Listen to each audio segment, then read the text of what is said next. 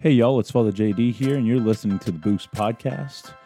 Today I'm giving you a sneak peek to the readings for the second Sunday in Ordinary Time. Let's dive in.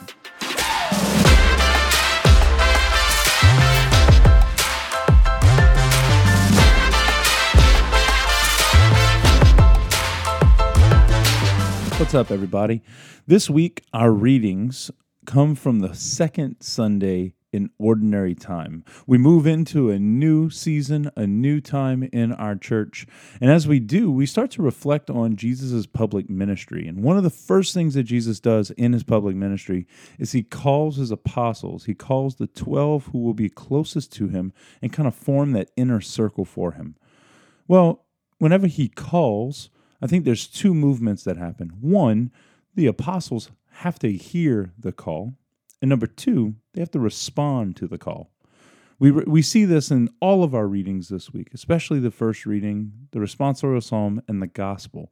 In the first reading, we hear about Samuel, who hears God calling, but is confused because he thinks it might be Eli.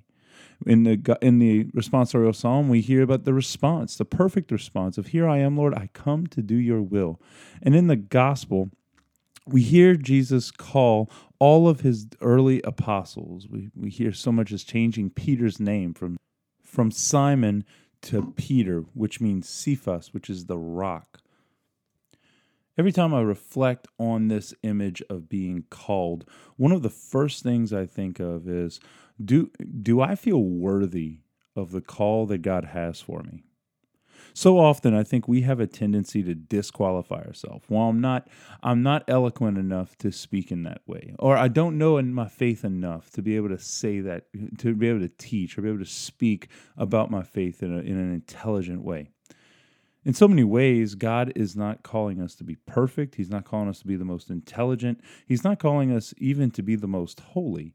God is calling us simply to say yes.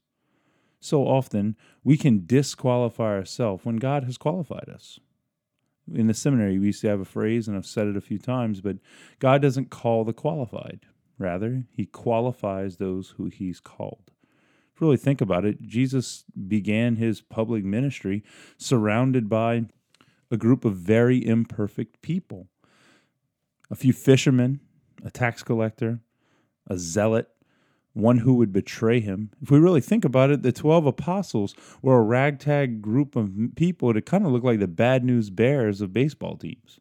It really wasn't the all-star kind of people. It wasn't the theologians. It wasn't the educated class.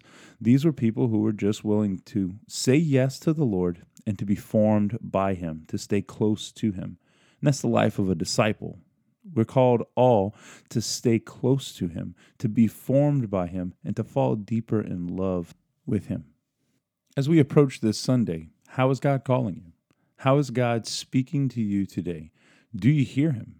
Are you willing to say yes to whatever mission he has for you? And is there any temptation or fear that may cause you to kind of disqualify yourself? May God be with you. May God guide you. May God draw you ever closer in relationship with him. God bless you.